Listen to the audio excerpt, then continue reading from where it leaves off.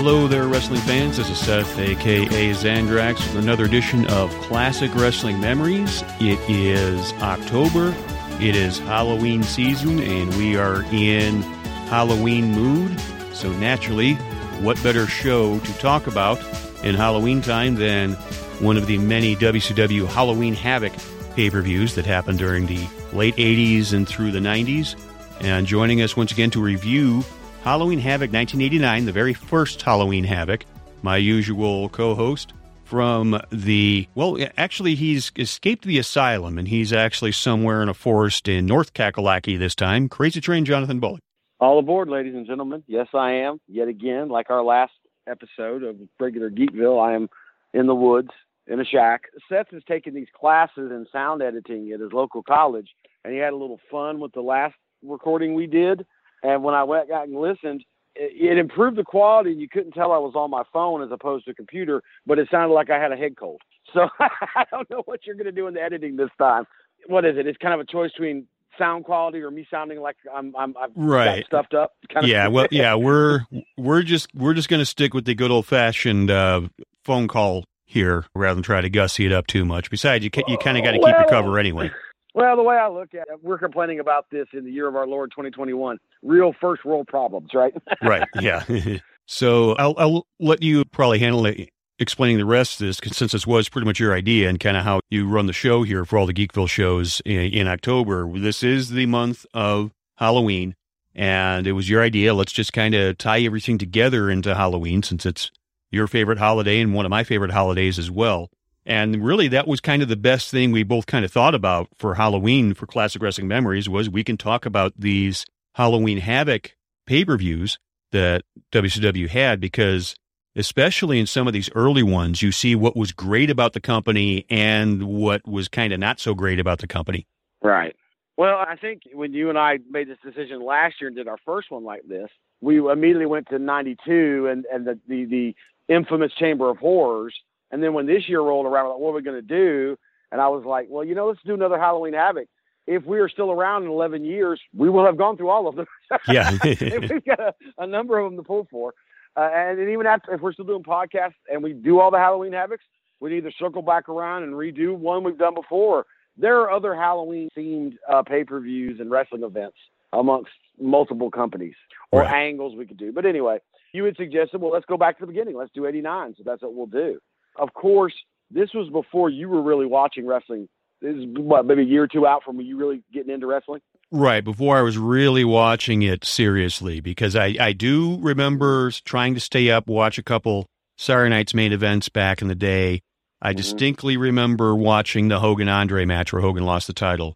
But I also do remember seeing a couple of shows. I can't remember if it would have been on WPWR, channel 60 or 50, or might have even been at the time WGBO channel 66 before it became a Spanish station in Chicago. You did say WPWR, not WPBR, right? Right, yeah, WPWR. Because PBR would be really popular down here. That station alone on its name would be very popular. Yeah, and they called themselves the Power Station, and they actually even used, I think, Some Like It Hot for the interval music. But anyway, the Power Station. Yeah. Yeah. Yep. With the who had the singles career coming out of it, it was Robert Palmer, I believe. And the two guys from Duran Duran. Yeah, that was they were super group. Yeah, but anyway, we're not here to talk about music. We're talking about wrestling. I had seen a couple of stuff which I now know was WCW back in the day. I didn't know it at the time because I was looking around, where's Hulk Hogan? Right. But I do remember seeing the Great Muta and how strongly he was put over as he's the world television champion. Nobody's been able to beat him, and he does the huge kicks and the flips and all that. So I do remember some of WCW from this time. Well, that is a large part of the buildup of this show. But let's go back in the time machine to 1989. This is the first year that Turner is fully taken over Crockett. So it is officially been redubbed World Championship Wrestling, even though they're still recognizing NWA titles and calling them the NWA. The full-on transition to dropping NWA would be for about 3 or 4 years. But if you remember, famously, 1989 was the year of Flair. It was the first half of the spring was the trilogy of matches that I say, personally, to this day are the gold standard of what pro wrestling can be between him and Ricky Steamboat, where they traded the belt back and And if you remember, that angle ended, that feud ended with Flair or gaining the belt back, being congratulated post-match by Terry Funk in the ring to immediately have Terry Funk attack him. Right. Because this was a few years after Funk had movie roles. He was in the TV show Wild Side. Right. Probably most notably, I think he was in Roadhouse, I want to say. But he was kind of... Roadhouse, I think it was like 88. I think was that yeah. right? Like a year before this? Yeah, so he was coming back to the wrestling world after having several years in acting. And in the process of the Flair-Steamboat feud, Flair was at that point where he was becoming the legend that he is now, to where no matter what he did, he was going to be perceived as a babyface. And so the crowd kind of turned him babyface, and the mishandling of the angle, in my opinion, the angle between him and Steve, the matches were great, but I think they were cast wrong. You know, times were changing, and casting Ricky Steamboat as like this super clean-cut, milquetoast family man versus the womanizer, the young male fans were starting to cheer for Flair because they were more about that than they were about Steamboat. So once Funk attacks him like that, he's a full-on babyface at this point. The Four Horsemen are over. Arn and Tully have left and gone to Vince as the Brainbusters. Ole has retired. Luger is coming off of a babyface run where he left the Horsemen and had feuded with Flair. So the Horsemen really are no more. Flair's a full-on babyface. Sting is really starting to build momentum because he'd had the Clash match with Flair the year before, the 45-minute time limit draw that made Sting. And really regarding Luger, this was when he had that epic U.S. title run. I think to this day, it's the longest U.S. title run. Or something? Something like, and there was a turn during the reign. I think he either won the title as a heel, then turned babyface, or vice versa. But it's like he turned like at least once during the reign. I think he won the belt as a babyface from Barry Windham, if I remember, because Barry was still in the Horsemen at the time, right? Mm-hmm. Yeah. And then he turned heel during the course of the run. And then he was kind of a tweener, and then they've turned him full-on babyface when Flair left a few years later to go to Vince and put the world title on him.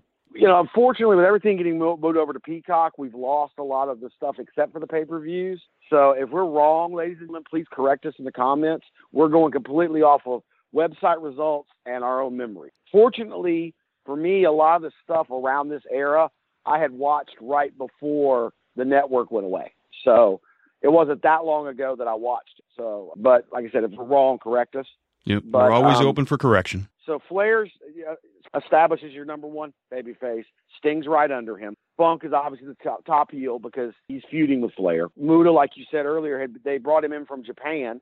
He was Kenji Muto, and they put the mask, they put the face paint on him, and did the mist. And Gary Hart as a manager, and he's your he's like your secondary top heel. Once again, this is a transitional time, not only for the company as they're moving over to a national company from a regional company with Turner's buyout, but I think it's safe to say the wrestling business as a whole, especially the importance of pay-per-view, was also in its infancy in the business. So the business itself was in a transitional phase. Would you agree with that? Yeah, because in the late 80s, there were still the places that would do the closed circuit, your bar or theater or things like that, where you would pay a cover at the door. Arenas.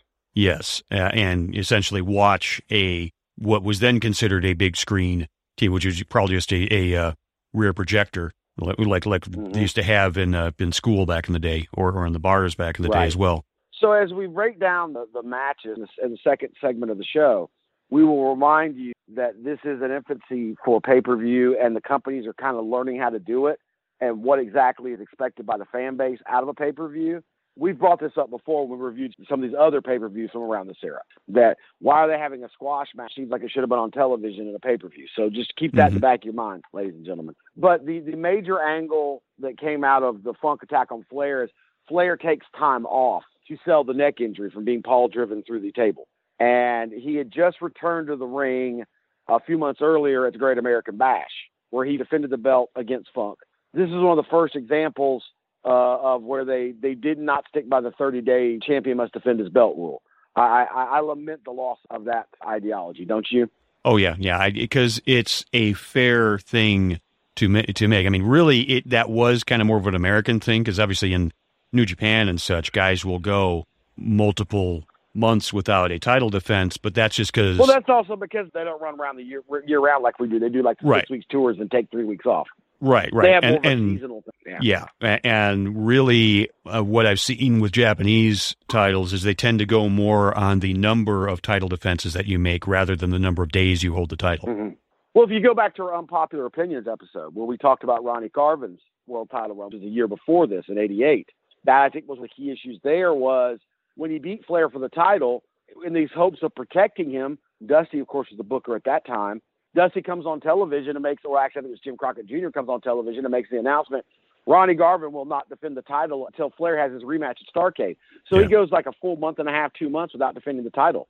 So that's the first time they had not stood by the 30-day rule, and I don't think it worked well then. It probably worked a little better with Flair because Flair was more over than Ronnie Garvin, but it still, I think, weakened the title, in my opinion. Oh, yeah. So, I agree, because I think a few years later after that, when Bret Hart won the title in WWF, the fact that they made it kind of Bret's, I don't want to say gimmick, but the storyline that he had was Bret's like, I'm fighting champion every time I step in the ring. Had Ronnie done something like that, it probably would have worked better. I think Ronnie did have one title defense against Tully Blanchard on UWF television back then, but that's only half of the. I mean, Ronnie Garvin's not over with that crowd. He's over with the Carolina, Georgia crowd, and he's not defending it on their television. So anyway, that's another podcast for another time.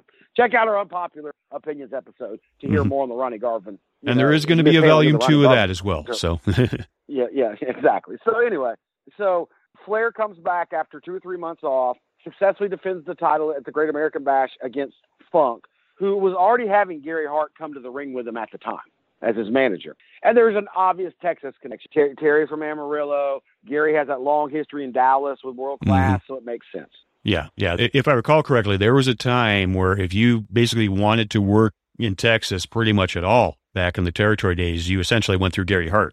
No matter what territory you went through, I think he knew who to talk to. In the early '80s, you're exactly correct. So your secondary feud is the one that you alluded to earlier, Seth, is they bring Muta in and strap a rocket to him, and he wins the TV title, I think, from Sting, and has not lost on television. I mean, he lost at house shows and, like, disqualifications and stuff, but he had never been cleanly pinned on television. And post-Flair Funk match, he comes out and helps attack Flair. And then Sting comes out, I guess because, well, it makes sense because he's feuding with Muta to help Flair. And it also strengthens Flair as a babyface because now him and Sting are established. And I remember that pay-per-view was, once again, early days of pay-per-view. They hadn't really mastered it yet. They actually ended early. There was probably like 4 or 5, maybe 6 minutes left of satellite time that they had to kill. So they just devolved it as absolutely insane brawl between those 4 guys, where Muta got Funk's branding iron and visibly bent it around Sting's knee at one point. And Muta misted Flair at one point. Flair sold it. And Bob Caudle and Jim Ross, who were also the announce team on this pay-per-view, were at the end of the entryway, by like where the curtain was. And there's this wild brawl going behind them, trying to fill up time. And they even wind up interviewing Sting and Flair. And you and me have both said, when Flair is blown up and sweaty and emotional, those are some of the best Flair promos you'll ever get, Absolutely, yeah. So Flair's cutting this promo, and his face is just covered, looks like with charcoal soot, because it's the black mist. And they've still got a few more minutes, so Funk and Muta come down the aisle and attack him again as they're being interviewed. It was a brawl that was ECW Attitude Era level brawls, all over the building, in the aisles, into the crowd. So this is probably the beginning of Terry Funk transitioning from the former NWA World Champion to the hardcore legend that he would become. The middle-aged crazy Terry Funk. Yeah, middle-aged and crazy, exactly. And that whole setup was what the impetus of the main event of this show, which we're going to go break down each match by match in the next segment. And this is also how now they've evolved the main heel stable to be the J-Tex Corporation. It's no longer just the Texas connection of Gary Hart and Terry Funk.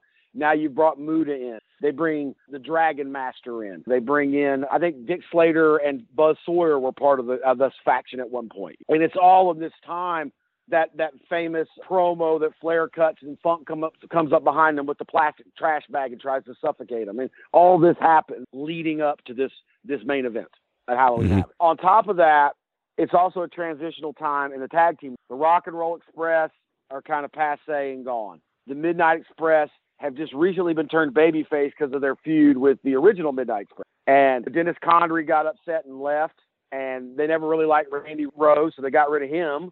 And Paul Heyman had nothing to do, so they bring in the Samoans, and they put the Samoans with him. And then they get mad with Paul Heyman, and they fire Paul Heyman, of course at the time was Paulie Dangerously, and bring in Sir Oliver Humperdinck and calling him the Big Kahuna and put him with the Samoans. So you'll see them later on this show. The Varsity Club had kind of run its course at this point. Right. And Rick Steiner had left and become a singles guy as a babyface. Well, his brother Scott was just starting in Memphis as a singles guy. And they were going to bring Scott into tag with Rick, so they did a long angle where Rick was infatuated with this cute, quote-unquote, nerdy girl fan at ringside named Robin Green. And as you like to always joke about on a regular podcast, it was obvious she was a beautiful woman. Their way of making her, quote-unquote, ugly was putting glasses on her and have her wear clothes that kind of covered up her body. Yeah, and tie up the hair or something like that, yeah. Right.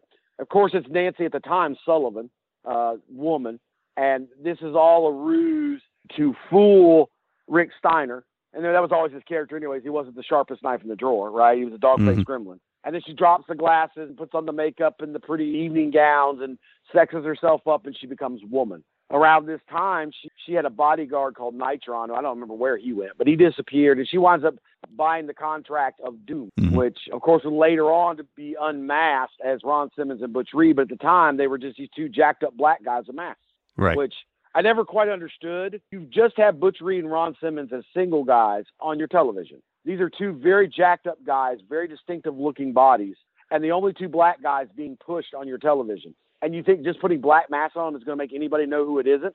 Come on. Right. And there's another story in there, too, I think, is that this was, because Halloween Havoc, I think, was their debut. They were being pushed as, I think they were.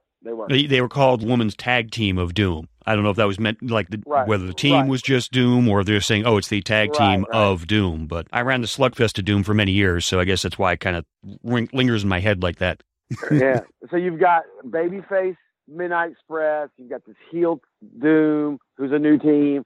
You brought Scott in to save his brother from this nefarious woman. So the Steiners are a new tag team. The Freebirds were in the company, and it was the original three Freebirds. I'm sure Gary Hart had something to do with that at the time. But Terry starts having his problem with drugs and whatnot and goes to Japan. Buddy Jack, who was always older than Michael and Terry anyway, says, heck, I'm going to retire. And he does.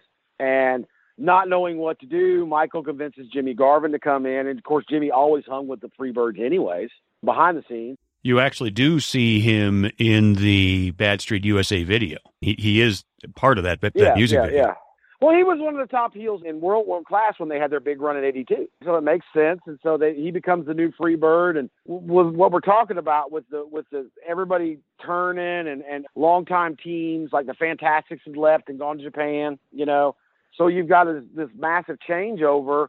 They need an experienced team to be the champs, and you usually put your belts on heels, so they just put them on the Freebirds. So they're your tag champs. The Skyscrapers are a new tag team. Sid Vicious has just come in from Memphis in his Lord Humongous run, and he hasn't joined the Horsemen yet. And they bring in Danny Spivey in from Japan, so they're new. So all these, as we think of these great early 90s tag, this is basically right when they're debuting or starting, is this pay-per-view. Right. And then the other tag team that would be important at this time would be the Dynamic Dudes, which was Johnny Ace, fresh in from Japan, and Shane Douglas, fresh from a TV title run for the old UWF. They give him a surfer gimmick, and it doesn't work. And they try putting Cornette, who is now a babyface, with them as their manager. You know, it's a very confusing time. And Dusty, of course, had been fired at this point, and the book is in George Scott's hand. And I think he wasn't long. I think he might even have been gone by this point, and Ole Anderson had took back over. Yeah, I want to say it was Ole. And also, if I recall correctly about the Skyscrapers, the story behind them was they did I think it was a 2-ring battle royal, where guys would clear out whatever ring they were in, and then if they were the last man in each ring, then they would have a match. And it was Sid and Dan Spivey. And then Teddy Long, the same Teddy Long, who would go on to be the longtime manager on SmackDown. He convinced them to join together, so I guess they split the money rather than have a match, and then that's kind of how the Skyscrapers were born. So that's the angle how the Skyscrapers are created, and Teddy Long becomes their manager. Exactly, yeah. Gotcha. So those are basically all your feuds going on. You've got like I said, with the Varsity Club splitting up, you got Mike Rotunda kind of floating around with nothing to do, and it wouldn't be long, and he'd be up north doing IRS. Right. Well, he'd And have Dr. the Michael Death Wall is- Street run first with who Right. would become With Terry Alexander Runnels, York, obviously. But yeah. Marlena. Dr. Death, who was also a member of Varsity Club, is now a babyface again, Mm-hmm. and he's associated loosely with Cornette and a babyface Midnight Express. Ole brings back in Tommy Rich. Tommy hadn't been seen on national TV in years. He'd been in Memphis for the last, 5-6 years as a heel. Mm-hmm. And, of course, Ole would have loved Tommy because he was booking Georgia when Tommy had this huge run in 81 and won the world title from Harley Race. You know? Makes sense, So, yeah. And he's thinking, well, Atlanta-based company. Tommy's always over in Georgia. So that's kind of where you stand right now with the company. Big-time transition. You got this big, heavy stuff on top with Flair and Funk, Muta and Sting. You got Luger as kind of the secondary guy with this long run. Brian Pillman's just started, come down from Canada, and he's like immediately a top babyface. Tom Zink's just come in from Minneapolis. He's a mid-card babyface, good-looking guys. Not much longer after this, they started tagging them together. Yeah, and Z-Man had that tag run with Rick Martel early on in Rick Martel's WWE run. I think there was the Can-Am connection. He was the Am part of the Can-Am connection, with Martel being the Canadian Tom part. Got tired of the politics and left the company. Yeah.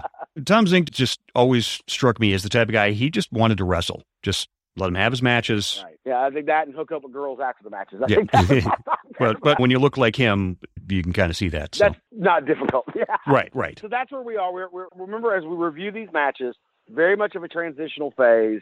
Flair hasn't quite got upset with the corporate environment, but this is coming quickly. We're changing bookers. We're creating and bringing in these, and of course the LOD's still around, but it's not much longer. They're going up to Vince too, aren't they? About a year later. Yeah. I think it was 1990 when they made their debut, because that was around the time I really had started watching full time, and I think I seem to recall thinking, wait a minute, I think I just saw these guys on the WCW show a couple weeks ago. So. Right. So really the only team that's an established team that's been around for a while left is Midnight.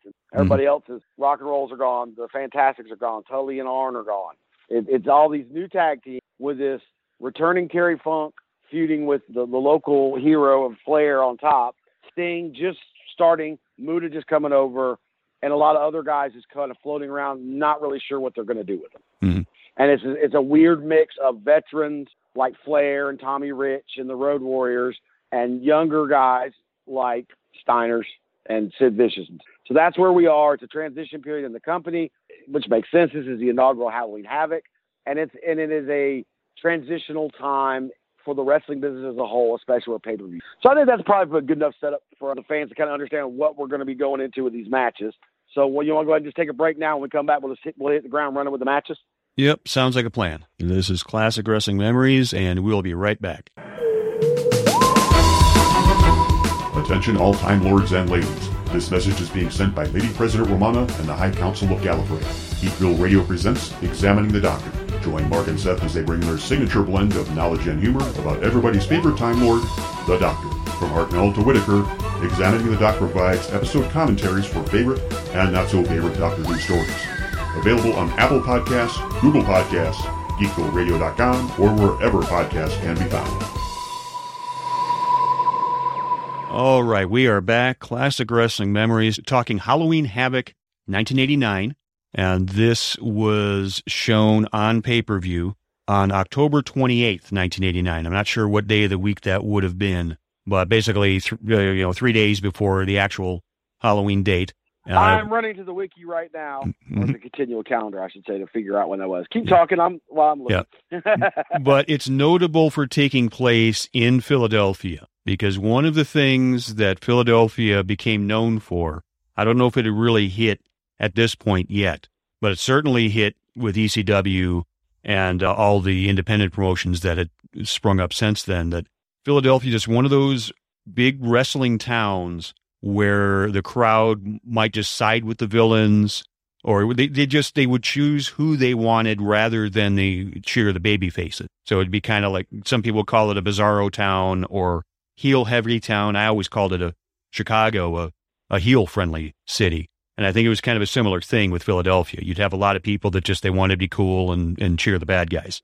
Yeah, I remember this is the town where they had the Midnights go over on the Four Horsemen for the tag titles in a heel match. because the Midnight Express were a little bit more over. It was baby faces in that town.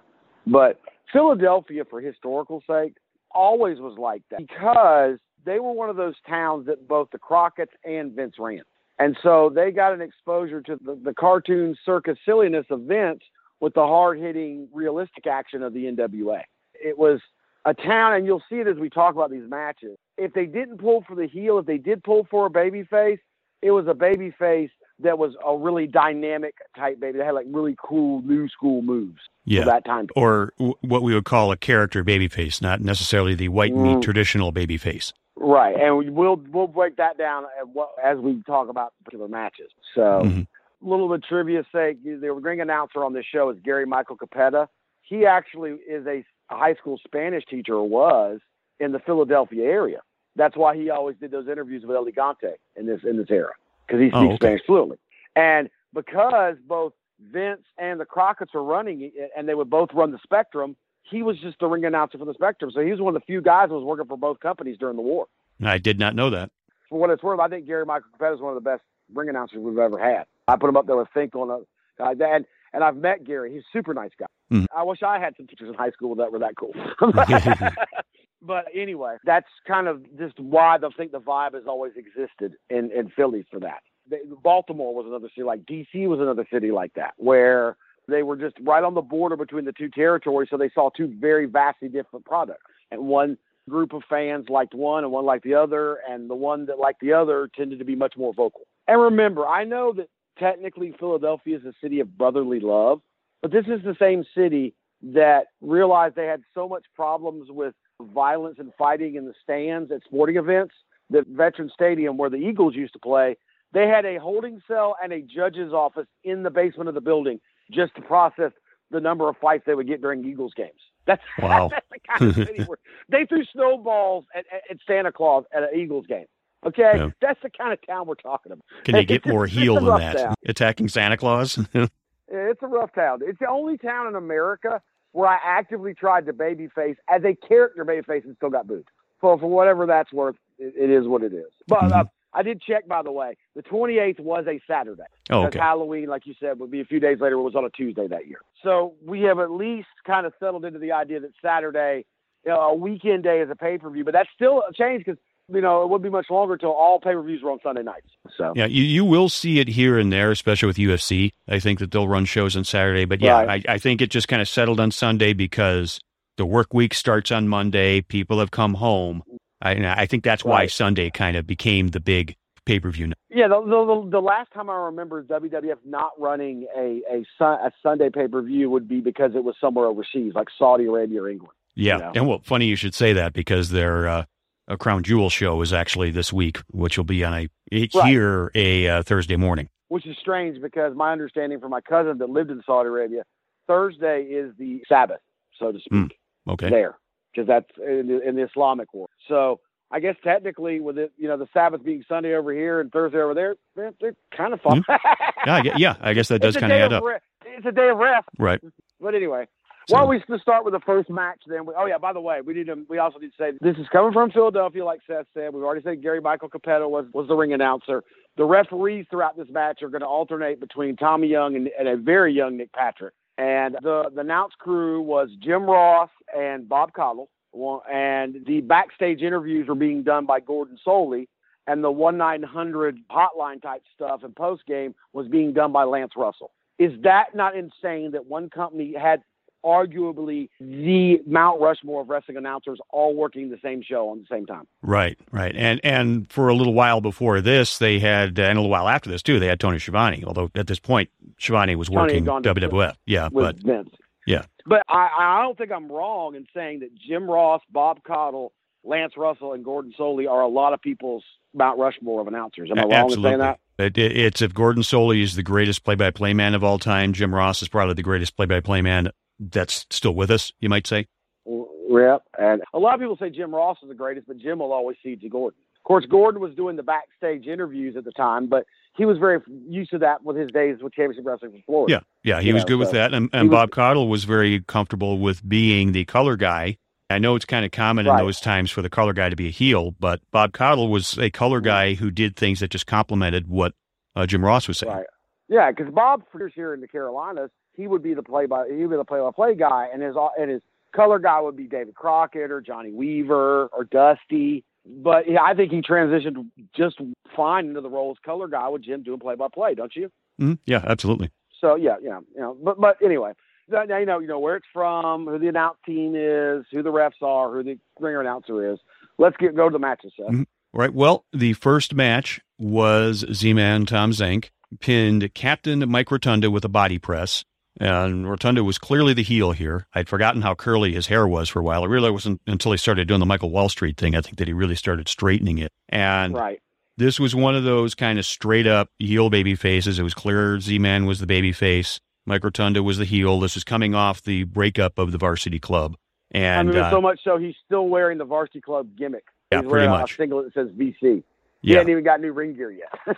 Right. So people would say that nowadays, I think, that there was no storyline for this match. And you'd said before that sometimes you don't need one. You just got a good guy, you got a bad guy.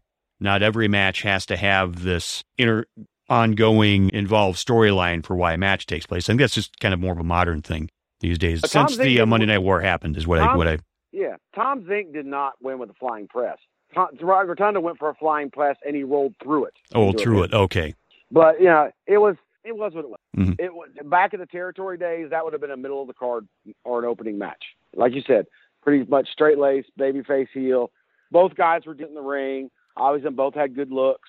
I'm reminded watching that match that Mike Rotunda had all the skills to be a singles guy, but seemed to be always better when he was in tag teams, whether it was with Barry or with Ted.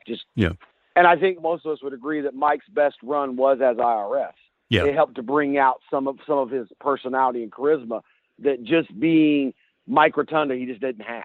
Right. It's the same type of thing of what sells more, of the guy's wrestling or the guy's ability to bring out a character in himself. Entertain, yeah.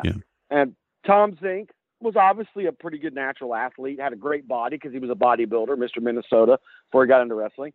But I never saw Tom as a top guy. Tom was a great mid-card, good-looking guy for the women. Right. And the crowd reacted as such. They weren't really into it, but they weren't booing it either. It was filler. Nothing bad, nothing crazy. These are two guys that have been around a while, that their timing was good. They bumped well. It was what it was. Mm-hmm. What's your thoughts on the match? I would use the term in a lot of my other wrestling shows, perfectly fine. So I guess I could call it here. It was a perfectly fine match. Okay. It was an opener. Right. Yeah, and there were two guys. They had on boots, and they were in a ring, and something happened. Yeah, yeah. The good guy was cheered, the bad guy was booed, and the good guy wound up winning. Which once again, that has been a big change. That I booked that way. But nowadays, and it has been for years now, this super hot opener that's usually high flying. That was more of your standard old school. It was a clear defined babyface and heel in a pure wrestling match. This match, there wasn't a lot of eye rakes. There wasn't a lot of punches thrown. It was wrestling moves, and the babyface usually goes over. It's a time limit draw. And that's exactly what we got here, right? Right. And then we got Chris Cruz, I believe, interviewing Bruno Sammartino, who talked about refereeing the main event. And then we got a 6-man tag team match, the Samoan SWAT team and the Samoan Savage with Oliver Humperdinck. And they beat Dr. Death, Steve Williams, and the Midnight Express. There was the Beautiful Bobby and Sweet Stan version with with Jim Cornette. And I think I'd even texted you when I was watching this. It's just like seeing young Jim Cornette as a babyface just never seemed right. Obviously, later in his career, when he was the authority figure in TNA and such, I think he was kind of the babyface by default because the heel authority figure had already run its course by that time. But to see a young Jim Cornette play babyface, and he's so old school, he wouldn't want to do that anyway. But this match, though, it shows how good Rikishi is, because obviously the modern fan may only know him as being Rikishi in WWE with the thong and the dancing and all that stuff. Right. But he was always really good in the ring. Right. Very athletic. He is one half of the Samoan SWAT team. He is going by his real name Fatu, and with his cousin Samu as his partner. Right. I always liked that name, Samoan SWAT team way. I just thought it sounded cool. I thought it was cool. The things that stood out to me about this match, or to dovetail off what you're talking about, as I'm watching it going, is there anybody in the NOI family who can't wrestle? I think they were born knowing how to wrestle. Right, yeah. Everything that it does looks good. It looks snug, but I know it's safe. They can bump. If they want to do that very stereotypical, politically incorrect Polynesian savage, or if they want to be kind of more modern, like Roman or The Rock, or those, right. There's nothing but respect for the NOIs. Yeah. I'm sure you probably feel the same way as a wrestling fan. Oh yeah, absolutely. And the little things when you watch this match closely, it seemed like it was Dr. Death was the only one that had the toughness on the par with the Samoans. Bobby was relying on his mat technique. Stan had the educated feet. So it wasn't just a straight up, they were depicting the Midnights as being as tough as the Samoans. They were they were using their skills differently than the Samoans were. Right. They were being typical babyface. They were using their speed and their technical prowess, whereas the heels were just these savages using brute force. That's an old school way to look at babyface heel dynamic. Mm-hmm. I did notice several times the Samoans botch a couple of Stan's kick spots, but that's because they were green. Mm-hmm. They still covered it okay. Stan was a constant professional. He's a hell of a worker. He was a 10-year vet at this point. He'd already had his run with Steve and Kern and the Fabulous Ones. He'd had his run with Bobby and the Midnights. This was old hat for him. I've always liked Sir Oliver Humperdinck. I thought he was a fine addition to them once Paul Heyman got fired. The other things I noticed from this match were there was a pretty normal spot for Bobby to take throughout his whole career, where he took a hip toss on the concrete in the run on the entryway from one of the Samoans. And I harkened back to a time that I worked Bobby at a bar show in Columbia, South Carolina, where he called the same spot in front of 50 people. That's all you need to know about Bobby. Here I am, a no-name scrub, and he's sacrificing, and he's probably 42 at the time, right? Sacrificing his body like that to make me look good. That's Bobby. That's why he's one of the greatest and most respected. The finish saw Stan kick Samu and get a visual pin. Cornette hit Humperdinck, but then Samu hit Stan with a flying forearm from behind. That caused Stan to topple forward and collide with Cornette, and that was the finish. Stan got pinned after that. Right. I know I'm kind of beating the bush when I say this, but it's like, if this was a modern day, there would have been some sort of distraction with that, and then there just would have been the roll-up from behind, because it's like in modern wrestling, it's like the roll-up is like suddenly the move that nobody can kick out of anymore. So it was nice that they had that, because you clunk your head against somebody else's head, that's going to cause you to see stars for a little bit. Yeah. Two things that stuck out to me about the finish. Humperdinck tried to block Cornette's tennis racket shot because I don't think he knew Cornette well enough to trust him like that. And I think he wound up hurting his arm in the attempt to block. But Humperdinck was an old school guy, so he could handle it. And the fish flop bump that Cornette took on the ring apron, I've said it before and I'll say it again. Nobody took that manager fish flop bump better than Jim Cornette. And he said it before many times on the podcast. I'm not a wrestler. I shouldn't bump like a wrestler. I should bump like a manager. And boy, does he throw one here at this, doesn't he? Yeah. It's great. Where he throws his 2 feet out and just lands like a sack of wet oatmeal. Plop. And I thought it was just great. I love seeing him do that bump. If you've noticed, because he was a friend of his and a fan of his, Sinister Minister takes that bump too. You ever notice him take the same bump? Oh, yeah. Yeah. Yeah, that was always, as much as I love like JJ and I love Gary Hart and I love Bobby Heenan and all great managers, all those guys were polished in-ring workers before they were managers. And sometimes they tended to take bumps that looked a little too pretty for a manager because of that. Whereas you didn't ever have that problem with Cornette. Cornette is beautiful. But I thought it was an adequate finish for what the match was, didn't you? Oh, yeah. Yeah, absolutely. Anyway, what was the next match? The next match, well, we did see Gordon Solie interview Terry Funk and Gary Hart about the main event. And that's where they announced that the J and the JTEX Corporation was going to premiere that night, correct? Right. But the next match was Wildfire Tommy Rich against the Cuban Assassin. Tommy won with the Thez press. I think for some people it probably would have been kind of the concession stand break or bathroom break or whatever, because, it goes to one of those where there was no real reason for the match. It was essentially a TV match. But that's looking at it from 21st century eyes. Right. And once again, you've got Ole bringing Tommy back to the company. He needs stars. Tommy was a former NWA world champion, and he's trying to introduce him to a new audience. And we talked about this transitional phase. And this is my opinion. I think they should have flipped this in the opening match. I think this should have been the opening. And this is nothing against Dave Sierra, this Cuban Assassin. Great hand in the ring. Great work. Great guy. Great trainer. I met him on my trips to Florida. And he had been a not a top guy, but like a upper mid-card guy in many of the territories. But the only time he'd ever been on national TV in this transition period had been as a job guy on television. And that's what, and I think it went a little too long for what they were trying to do to establish Tommy. But it's two vets that know what they're doing, so there was nothing dangerous. Their timing was good. I did notice, so this, once again, both being old school guys, something that's different about the business now to then.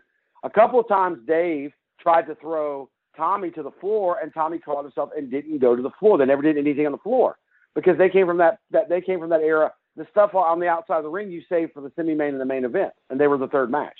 Guys nowadays, you can't tell kids that nowadays. Well, I'm going to go to the floor because I'm going to get my stuff in. Right. And let me also say this. I think I told you this when we were prepping. Outside of Lou Thesz, no one threw the Lou Thesz press better than Tommy Rich. Right. it was a good pick for that to be his finisher. Well, I know Steve Austin does the Thesz press, but it's a transition move. He does it, he does it so he can do the punches to the face afterwards. Right. Now, Tommy messed up the launch, but to do a Thesz press proper, you're supposed to hold the guy's arms down by his wrist and you double lock your legs around the back of his thighs. Tommy does that perfectly. So it was. I'm a mark for the Thesz press, and I think Tommy did his. I think I told you when we were prepping for the show. When Tommy started using it as a finisher, Lou Thesz is very much alive and still quite active. Right. And it should be a sign to any fans how much Lou Thesz respected Tommy Rich that he let him use that move. Because if Lou Thesz didn't want you to use that move, you weren't going to use that move. So anyway, this match, even though it was a little long, you didn't get the vibe of Tommy Rich from 1981, why he was so over with that crowd in Georgia. But if you're not familiar with Tommy Rich, you can see that he wasn't bad in the ring. You know what I'm saying? Right, right. So anyway.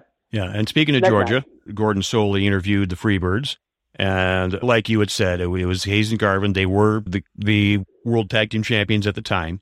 And it was the Freebirds promo. I mean, it was clear that they were the heels going into this because they still had those, whatever you call those, not quite what you call those kind of rainbow reflective sunglasses that were just kind of one band around. They seemed to be. They were the next evolution from the Terminator glasses that Arnold had in Terminator. Right, yeah. Those gargoyles, yeah. And Garvin's got the handcuffs on his jacket and all that stuff. So, I mean, let's be honest. It's Jimmy Garvin and Michael Hayes. They're both great on the mic, so it's always going to be entertaining to some level, right? Yeah, absolutely. So, and this was the Dynamic Dudes, Johnny Ace, yes, John Laurinaitis, the same John Laurinaitis that was People Power authority figure in WWE.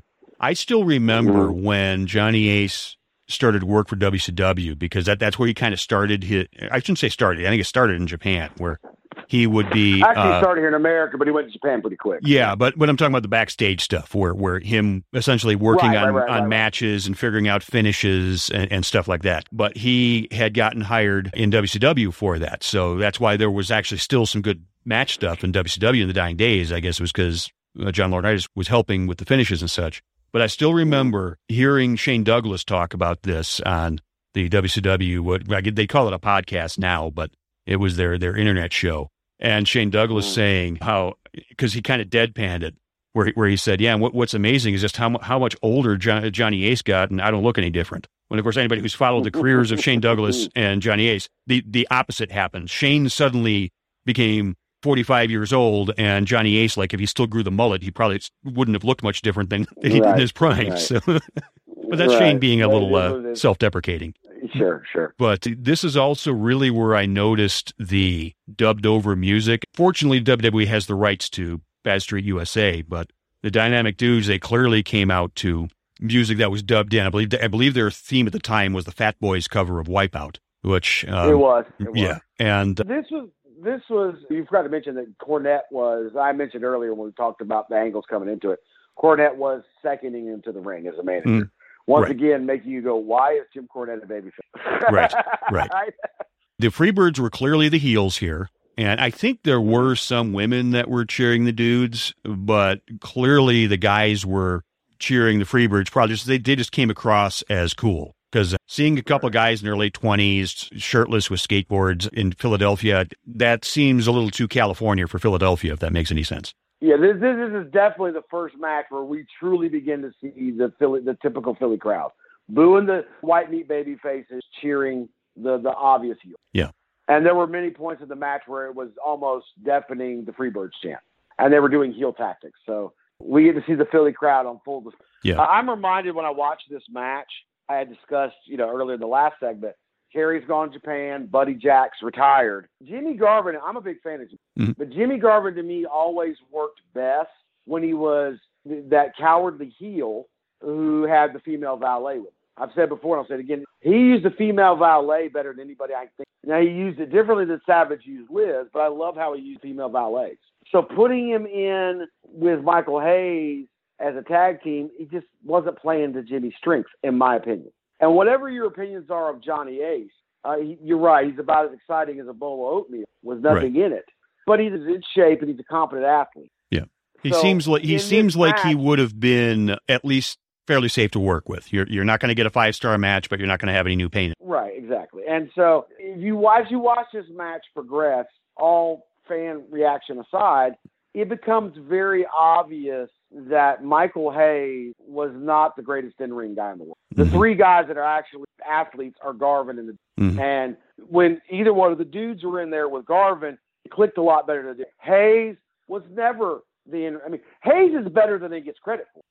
But Hayes, he was the mouthpiece, and Buddy Jack was the bowling ball that bounced around off of Von Erich, and Terry was the big heater that came in and cleaned house. You can't really have Jimmy Garvin doing that. Yeah, Hayes basically stood behind his big buddies and talked to smack while his big buddies fended off anybody from trying to do anything about it. Right, and you've also got Hayes and Garvin being kind of old school, and both Johnny and Shane are kind of beginning this what we would call new school in the mid-'90s with their moves and stuff. So it was a little disjointed, but we still got to see Michael do the moonsault. We could see that beautiful left jab he did. I'm also reminded during this match, because the crowd chanting for the DDT, I have a lot of respect for Michael Hayes and Jimmy Garvin, obviously. But they were over a lot for using the DDT. And what does it say when you're over when you steal the move from another guy who's even more over that move at the same time? That's in another company. Right in the middle this is right in the middle of Jake. And I don't know what else they expected the Freebirds to use as a finisher at the time. I mean, it was a cool-looking, heelish, devastating finisher. But I always had a little bit of with the Freebirds using the DDT at the time. Not because I think it's a bad move, but they're doing it at the exact same time that Jake is using it to great effect in WWE. You follow what I'm saying? Yeah. Another thing that I think is worth pointing out here is I forgot from when Shane Douglas was the White Meat Babyface, I forgot how good some of his drop kicks were at the time. Oh, yeah, beautiful drop kick. Well, Johnny threw a pretty drop kick in the match. And this is a pretty big guy. He's like 6'3". We're good athletes. Yeah. And like I said, I don't think Jimmy Garvin was far behind him. Jimmy did some good moves. I mean, it's obvious Michael Hayes was the least athletically gifted of the four, and even what he did was better than your average person. You know what I'm saying? So... What was the finish again? I think it was a screw finish on this one too, wasn't there? Yeah. What happened here was the dudes were trying for. It looked like it might have been like a double atomic drop or something like that, or a double back suplex. I think they called it the wipeout. Their finisher. That was a double slingshot belly to back suplex. Oh, okay. But what happened was called the wipeout. Yeah, Hayes was on the floor and he scooped Ace's leg, so Ace fell, and then I believe it was Garvin that fell on top of Douglas and got the pin. So by today's standards, you'd still probably call it clean, but you could call it dirty because Hayes, not being the legal man in the ring, reached in and tripped up Johnny Ace. That's a fine finish for a middle of the card. I mean, it is a little weird to see a world tag team title match in the middle of the card, not more towards the end of the card, but you know. Right. Me, I'm old school. It's like if you got the world tag team title defense on your card, that should be your semi-main event. Yep. Unless there is no world title match in the main event, then it should be the main event. But that's just yeah. I grew totally up agreed. in the '80s with the Road Warriors and Rock and Rolls and Midnights and that stuff selling out huge houses across the Carolinas as the main event. So we then had Chris Cruz interviewing the Steiners. Not exactly the best promo in the history for either men. Because I'm reminded of this, how green Scott is in every aspect, and why Ric Flair was probably a little trepidatious about saying, I don't know if we should give him a singles push yet. It shows big time here. It's a long way before he becomes Big Box Bump. Don't you agree? Oh, yeah. The promo department. Right. Because Scott says, I think I got, not the whole thing, but the last line or two that he said that I wrote down said, when there's no rules, no anything in our ball game, you're playing our game. He literally had a 2-minute interview where I think he had 17 or 18 syntax errors. Right. In that, yeah. Scott was not a good promo, and right. Rick was not great either. But Rick fit his character, his gimmick. Right. The character of Rick Steiner is a little nuts anyway, so it kind of fit that his promos might not be exactly proper English. How odd was it to see him basically say on a promo if he got his hands on Robin Green / woman, he was going to suplex her. Yeah. That wouldn't fly today, would it? Right, absolutely. Like I said, this whole thing reminded me, and it started with the promo here, and then it continues during the match. Rick had been around for a little while. Scott was greener in grass. And Rick and Scott, I know this is probably going to catch me a lot of heat for saying this, Rick and Scott were never that good, ladies and gentlemen. They really weren't. They were just big, jacked up dudes who were legitimately tough, who did cool moves. Because they were a little bit of, let's be honest, bullies who could do it to guys, whether guys wanted them to do it. Now, they were okay at bumping and selling, but Ric Flair and Rick Steamboat, they were never going to be, ever. And I just personally prefer Undertaker, Road Warriors, and other guys of that ilk who can do impressive stuff like the Steiners, but also can work a little bit. I know that's going to be as unpopular, but I've never been a big Steiners fan. Because even as a fan back then, I always said, well, all these dudes is muscle guys over.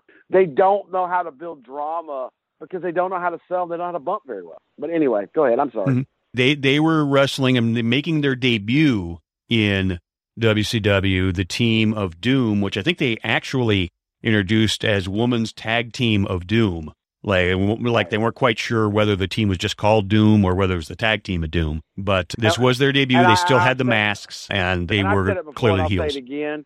In light of everything that happened in history, anytime I see woman from this era, I get a little bit of a lump in my throat, a little tear in my eye. Oh, yeah. Because it's sad. Yeah, it's hard to watch. Because you realize, see, this era, she really was talented. She was a beautiful woman who knew what to do at ringside and was believable. And it's I guess anytime anything involving her or he who should not be named, it's going to be a little bit tough to watch. Right. But it is what it is. We've been dealing with it for over 10 years. I was a wrestling fan, so. Now, it sounded like the Steiners came to the ring. It sounded like a Ted Nugent ripoff. I think at the time they were using Welcome to the Jungle in arenas. They were. And the Samoans were at the time, which we mentioned during their match, were coming at the time to the theme from Halloween by John Carpenter. Oh, okay.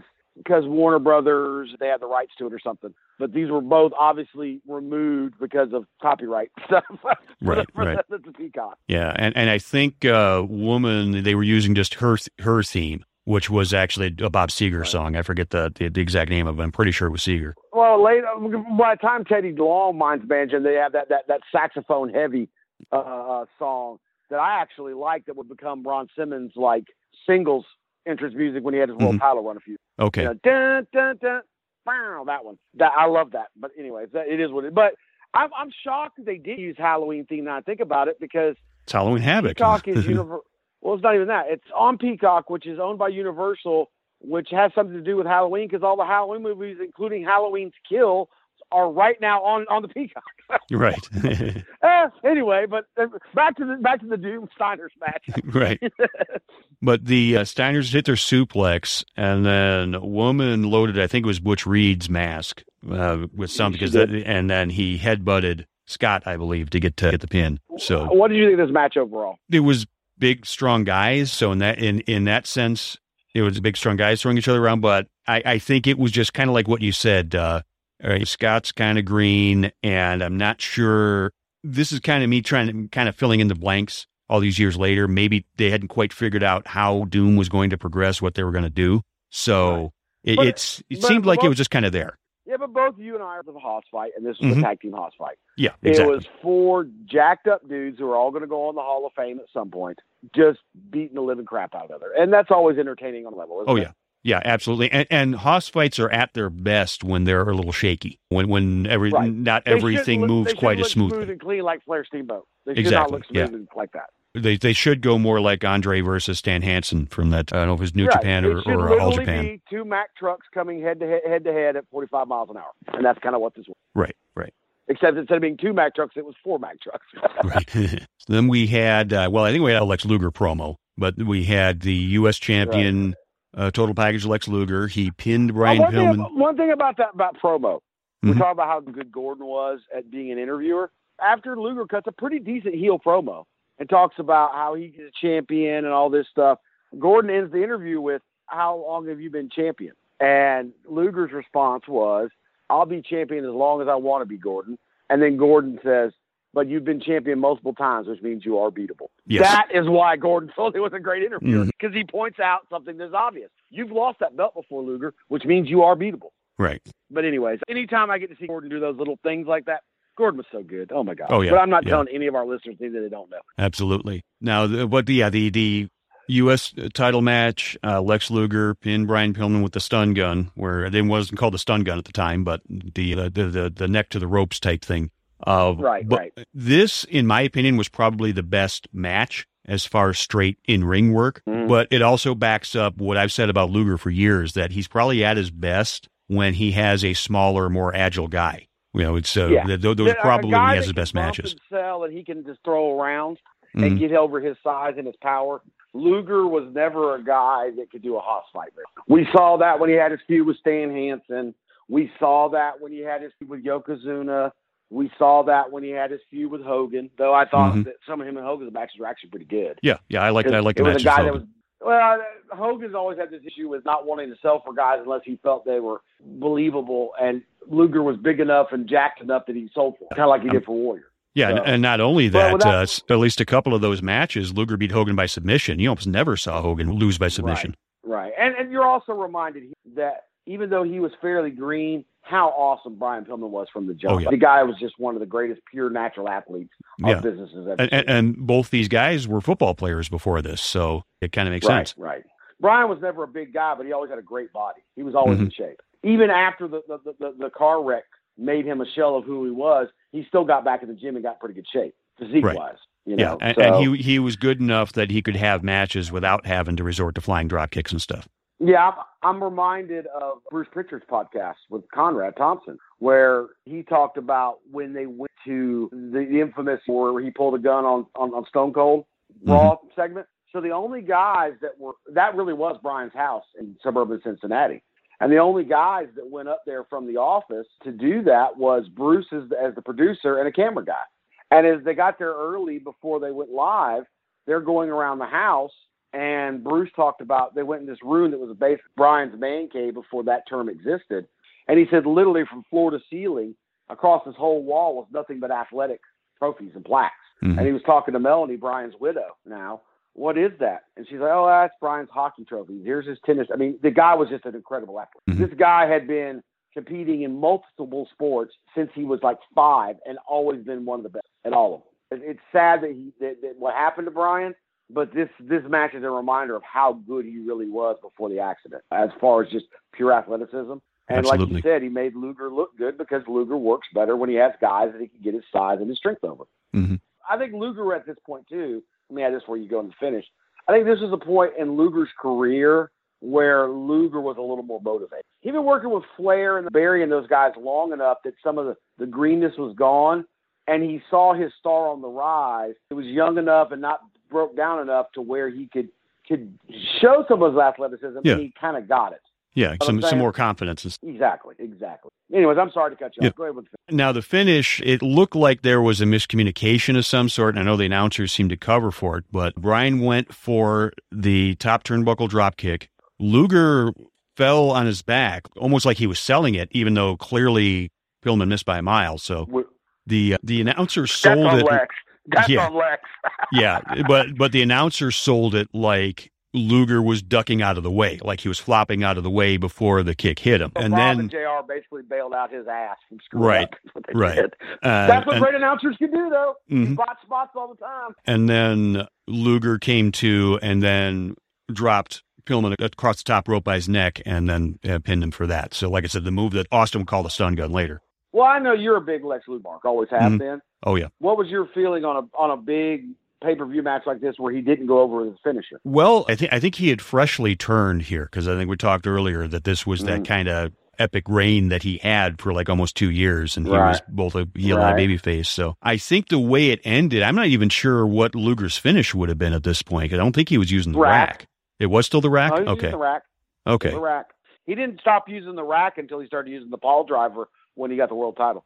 Okay. Yeah, I definitely remember that when he using the pile driver. It was with Harley. But so yeah, I was trying to remember what his finish was at the time, because kind of doing it with the neck across the top just seemed a little out of the blue. But I can also see they probably didn't want Bryan to lose by submission. So I said, we'll right. That's come up with something for a pinfall. That's why I asked you, because you have to remember this was the era before UFC, and that is one of the things I think UFC has brought to wrestling was guys, figured in top guys didn't tap back then. Mm-hmm. That was just the way it was seen. And the only time you ever saw a guy tap back then, it was never going to be a babyface. Right. So that's probably why they did that finish, is they didn't want Bryan to tap. Now that we have seen years of UFC and realizing really tough, badass guys do tap if they're locked in the real submission hold, that is translated over to pro wrestling, where it is not as shameful to tap out to a guy anymore. So I think you're exactly right. Anyways, I just wanted to ask you what you thought. You're a bigger Lex Luger fan than I am, so I didn't know if you were upset about that or not. No, not at all. Now, we also saw Chris Cruz interview the Road Warriors, when then the semi-main was the Road Warriors against the Skyscrapers, with Teddy Long with the Skyscrapers and Paul Ellering with the Road Warriors. Both guys, of course, famously used rock music. I want to say the Skyscrapers music was Scorpions, and Road Warriors, we all know they used Iron Man. At this point, they were using a bastardized kind of like made for them version, but it was still the same riff. Yeah, it still had that opening bend. Yeah. Dun, dun, dun, dun, dun. Yeah. Mm-hmm. Yeah. So the Road Warriors Skyscrapers match, we were talking a little bit about it in prep, that it's kind of both guys seem to have the similar gimmick in that they were big, tough guys who didn't sell much, didn't get hurt much. But when you put guys like that in the ring together, they got to be really good in order for it to actually work. It's like, to use a Japanese example, Ishii, I think, is like that. You can put Ishii in with somebody like Minoru Suzuki, who also doesn't try to sell much, and it works because they're just both tough hosses. This one, it seemed like it's like they didn't want to sell, if that makes any sense. You this is the type of stuff you see more than I do, because you've been in the ring and I haven't. I think this is the weakest match of the show. Mm-hmm. Yeah. You got the Road Warriors. The crowd's kind of beginning to. They have been such monsters for so long. What does Cornette always say? You can't miss me if I don't go away. I think we were at that point with the Road. And they were kind of burned out. It wasn't long that they were gone up to Vince. You got Sid Vicious, who was never the greatest in-ring guy to begin with, and he's greener than grass at this point. And Dan Spivey, who also was a guy who never wanted to sell, was never very good at selling to begin with, and he's coming back over from Japan where they don't sell anyways. So you can see how this kind of becomes a cluster. Combined with the fact that from a booking standpoint, I'm asking myself, I'm putting my booking cap on as I'm watching it going, did we just have the same match 2 matches ago with Doom and the Steiners? Right. Stylistically, it's the same match, isn't it? Yeah, but the Steiners and Doom match was much better. Right, it was. You can attribute that a lot. As much as I gave Steiners crap, you can attribute a lot of that to the Steiners did do cool suplexes. So at least there was a little bit of some seemingly scientific or technical wrestling involved. And look, I don't hate on Sid as much as most people do, right? Mm-hmm. And I don't hate on Dan Spivey as a lot of people. And I love the Road Warriors, but they were all 4 of those guys are limited. And you put them in a match together on pay-per-view, and it's just a recipe for not good. And that's exactly what we got, in my opinion.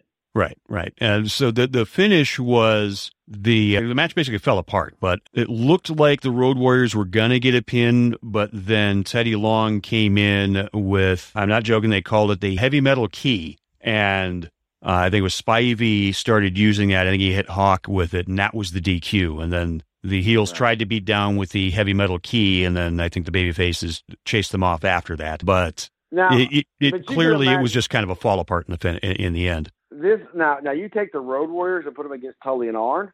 Been a great match. Absolutely. You're taking the Rock and Rolls and the Fantastics and put them in there with the Skyscrapers. Been a great match.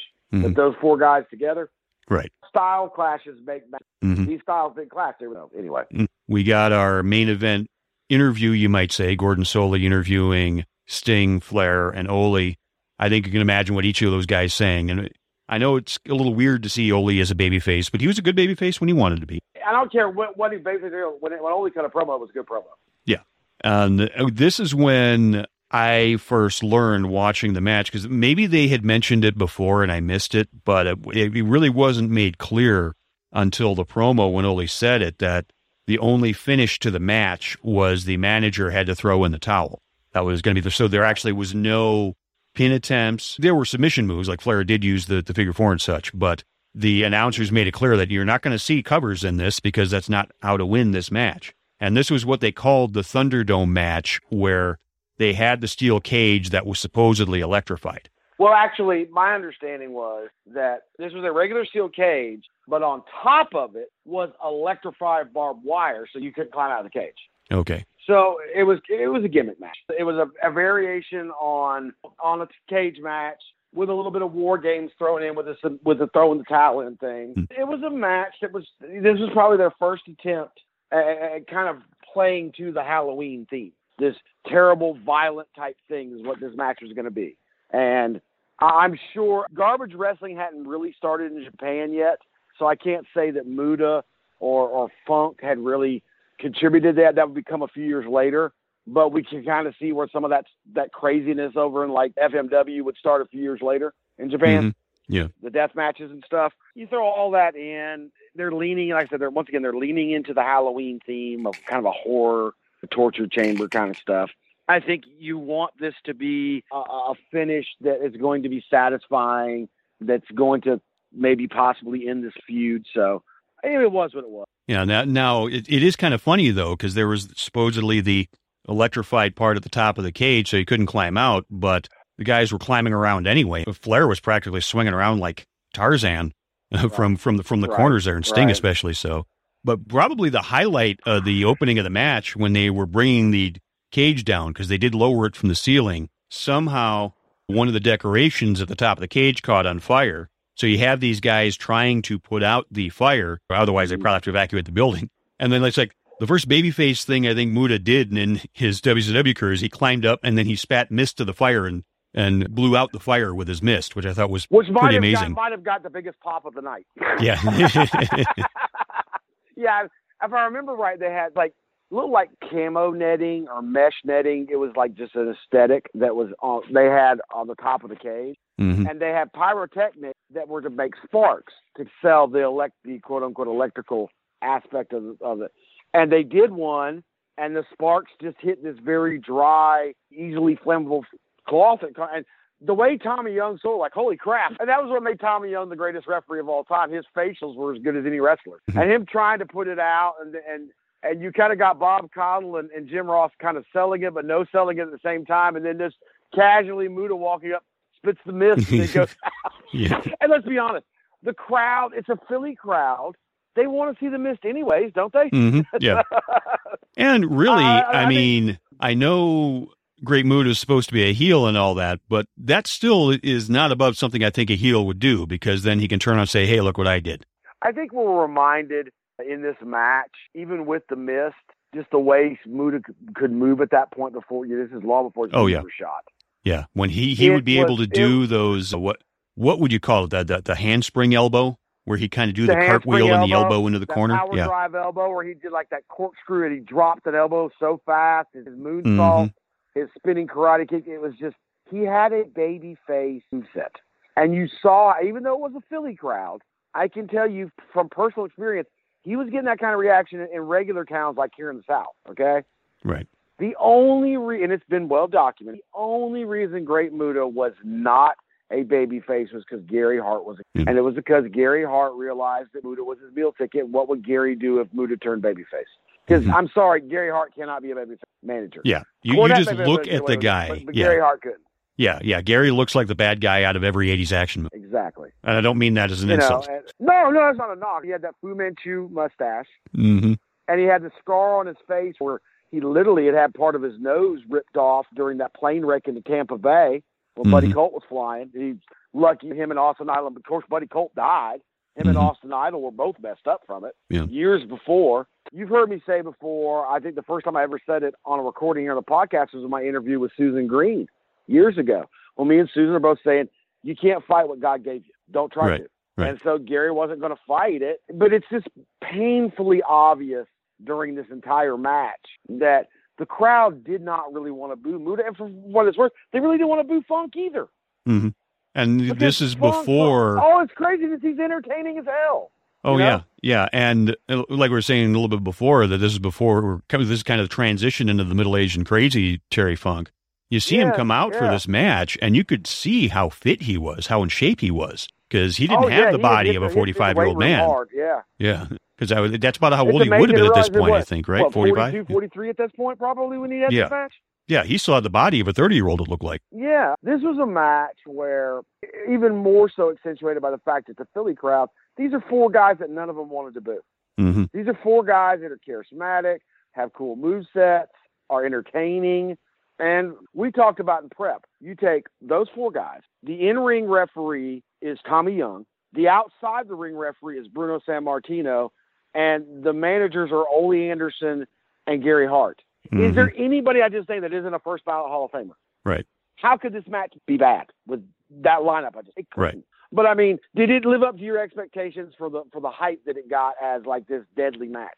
Yeah, I would say so, especially since you have 2 champions in the match. That's the big thing. When you think of a pay-per-view, you think title matches. Now, granted, but you got a world champion on one side and a TV champ on the other. Yeah, and one of the things I always point out when people talk about lack of title matches on a pay-per-view, well, the very first WrestleMania, the world champion was in a tag match and the title wasn't on the line. So you can do it from time to time. But the semi-main was the women's championship. So yeah, there you go. But yeah, this was one of those, and I think I do think the Thunderdome gimmick kind of hurt it. It probably would have been better off if it was just more of a traditional cage match. Or even just a street fight, like no rules. Mm-hmm. But with those guys, that much talent involved, they would have to be trying to screw up in order to make it screw up. I think one of those decorations in the cage, it looked like a Joker. And of course, I don't mean the Batman villain, like what you would actually see in a deck of cards. It was like the jester hat and stuff like that. But the other thing that just seemed out of place was how many guys were climbing and kind of swinging on that rope for no real apparent reason. I think Sting was trying to do it where he'd do swinging kicks. But other than that, I mean, I thought it was fine. Yeah.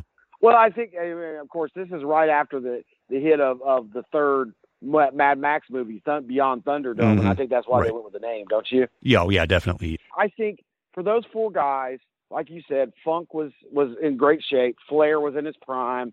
Sting was young and his knee wasn't hurt yet. Muta was young and his knees weren't shot yet. So it's a main event that you got nonstop action from 4 guys, which I would expect that out of those 4 guys in that era of their careers. And that's what you got. What was the finish again on this match? I remember it was Mosh finish with the towel thing. Right. You could say that the heels got screwed, but technically Gary Hart did throw the towel. But what happened was Flair put Funk in the figure 4, and Sting kept doing top rope splashes on him. So it was we're just going to keep doing this till you give up. And I think, or until Gary Hart throws the towel in. Right. So Muta, I think, tried to get at Bruno. I don't know if he tried to chop him or through the mist or whatever. Bruno turned around and slugged Muta, so Muta just kind of tumbled out of the ring. At this point, both Gary Hart and Ole are trying to get into the ring, and Ole slugs Gary Hart. So Gary Hart kind of slips and takes that manager bump. His hand goes up in the air, which has the towel. So the towel goes up in the air and then lands on Bruno. So Bruno sees the towel. He looks around. He sees Ole still holding his towel pointing at Gary. And so thus Bruno ruled that Gary threw in the towel, which technically did happen. But it's enough stuff there where you could see how the heels would try to say that the good guys cheated by kicking the towel out of his hand. Gives them a reason to get their heat. Right, exactly. And you've got to use Bruno. You don't bring in a guy like Bruno Sammartino and not have him involved in this. Right. It's reminiscent to me of Gene Kiniski being the special referee in the first main event of Starrcade. Right. The first Starrcade. Right. Because where he kind of tripped Harley up by accident as Flair came off the top of the crossbody. You don't bring a Gene Kiniski and you don't bring a Bruno in and have them be a special enforcer against everything unless they get involved somehow. Right. Even Mike Tyson gets involved in the Stone Cold Shawn Michaels match years later at Mania. You don't bring in a guy like that without using him, but it is what it is. Yeah. Otherwise, it defeats the point of having a special referee because if you're just going to do a ref bump finish, then there's no point in having the guest referee. I like the way, I want to say it was Brian Alvarez that said it at one point. It maybe even been about Starrcade. But ideally, a referee is supposed to be, not literally, of course, but for the most part, invisible. You don't really think about the referee until he's checking for a submission, until he's checking to see if there might be a disqualification or something like that. But when you got a guest referee, kind of by nature, you got the eyes on the referee for that match. Yep. So you don't want to have a guest referee unless there is a point to it. I've trained a couple refs, and I always tell them, if you ref a match and the fans don't remember you, then you did your job. Right. If they're talking about something you did, unless it's a dusty where you're involved in some kind of controversial reversal or something of a finish, then we got a problem. Yeah. Because you should be, like Brian said, you should be invisible. It is what it is. You can do little things like Tommy Young did, or Brian Hildebrand. You see that great one where he would do like the two fingers, the like double gun salute, Yeah. But for the most part, you should not recognize a referee. You shouldn't even realize they were there. Because if you don't, you've done your job. And overall, now that we look back on this card and you see it for what it is, take it in context historically speaking for the time frame, what would you give it? Thumbs up or thumbs down? Oh, I'd definitely give it a thumbs up. I'd probably say like maybe 7.5 out of 10 if I were to rate it. There really wasn't that much bad stuff that you would see in WC, because this is really, I think, around the time Jim Herd was taking over as far as promoter, I want to say. Close to, if not right at the start of it. Right. So that's really where I think a lot of the cruddy stuff happened with WCW. But there was some cruddy stuff here. They were using what Turner had as far as promoting as such, because if I recall correctly, I didn't have cable at this time, but I think if I recall correctly, there were promos on TBS and stuff with Elvira, because Elvira was actually, I think, on TBS at the time. Yes, she was, and they were. Yeah. So this was them starting to use the national stars that Turner had for TBS and such to promote the shows. And that all makes sense. So, but like I said, it's a good example of showing what was the good and the bad about WCW at the time. And like we said, things like the Halloween theme with Welcome to the Jungle, that was one of the advantages to having Turner.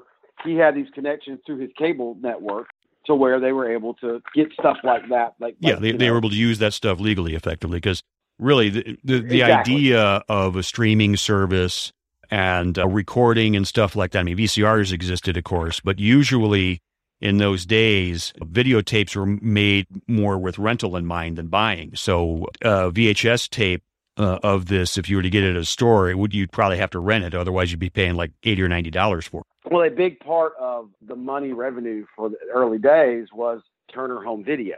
So Turner Home Video was heavily involved in the corporate structure of WCW at the time.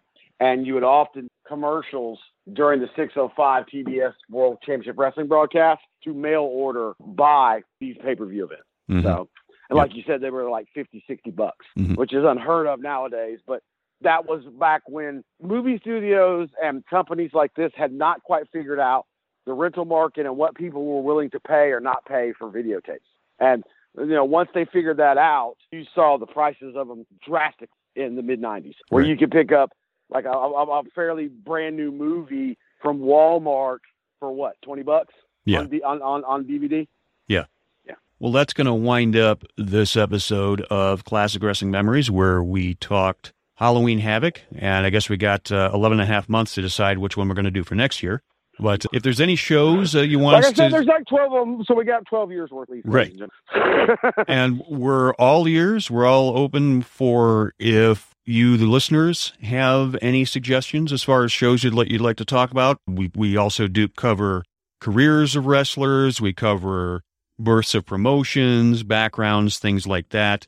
Really, as we like to say, the only cutoff when it comes to Classic Wrestling Memories, at least at this point in time, is the end of the Monday Night War with the death of WCW. Anything before that's fair game. Anything after that, if we're going to talk about it, it's just going to be for putting stuff in perspective, old versus new, you might say. So, and Train, this is, as we keep saying, Halloween. So anything else coming down the pike for other wrestling or Geekville shows that we have? No. First off, you can always reach me and tell me if I was wrong on anything on Twitter at crazytrain_JB.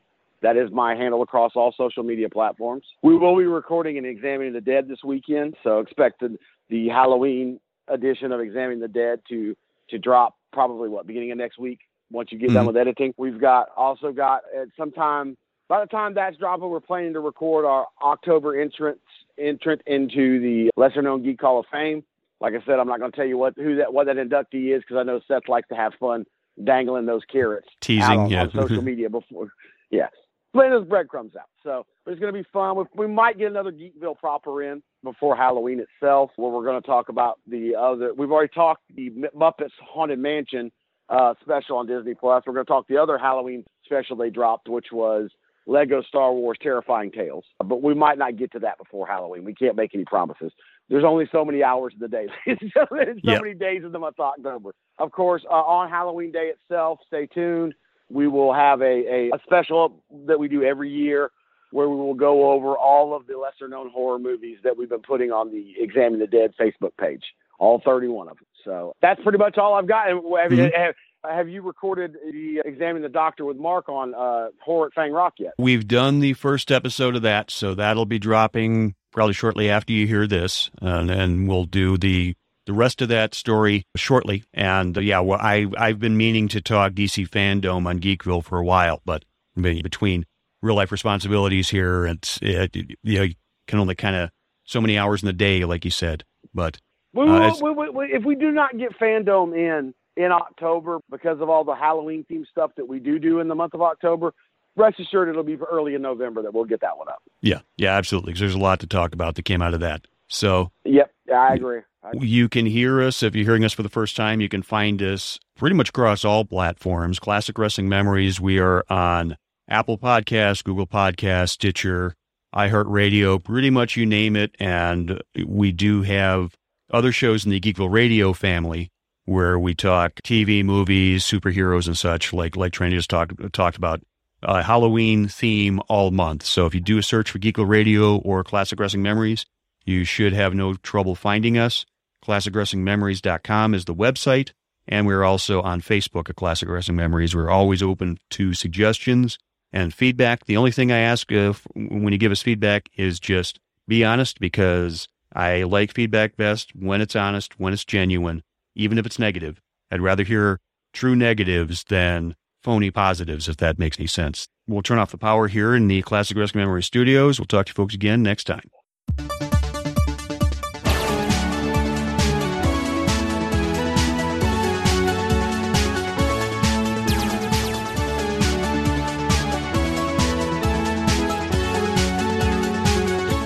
Classic Wrestling Memories is part of the A1-Wrestling.com podcast family and can be found on iTunes, Stitcher, and at ClassicWrestlingMemories.com and at A1-Wrestling.com.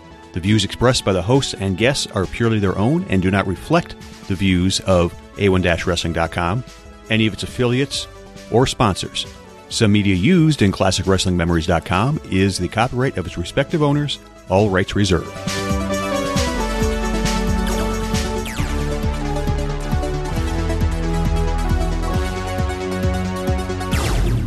I can't say that Muda or Funk had really contributed to that. That would become a few years later. But we can kind of see where some of that craziness over in like FMW would start a few years later in Japan. Mm-hmm. Yeah. The death matches and stuff. Timestamp. Sorry. Mm-hmm. Whoa, that coffee went down the wrong pipe. Well, I got her stinger now. Yeah. Woo. Okay, where was I at? Guard wrestling. Yeah. So, I think that you throw all that in, they're leaning, like I said, they're leaning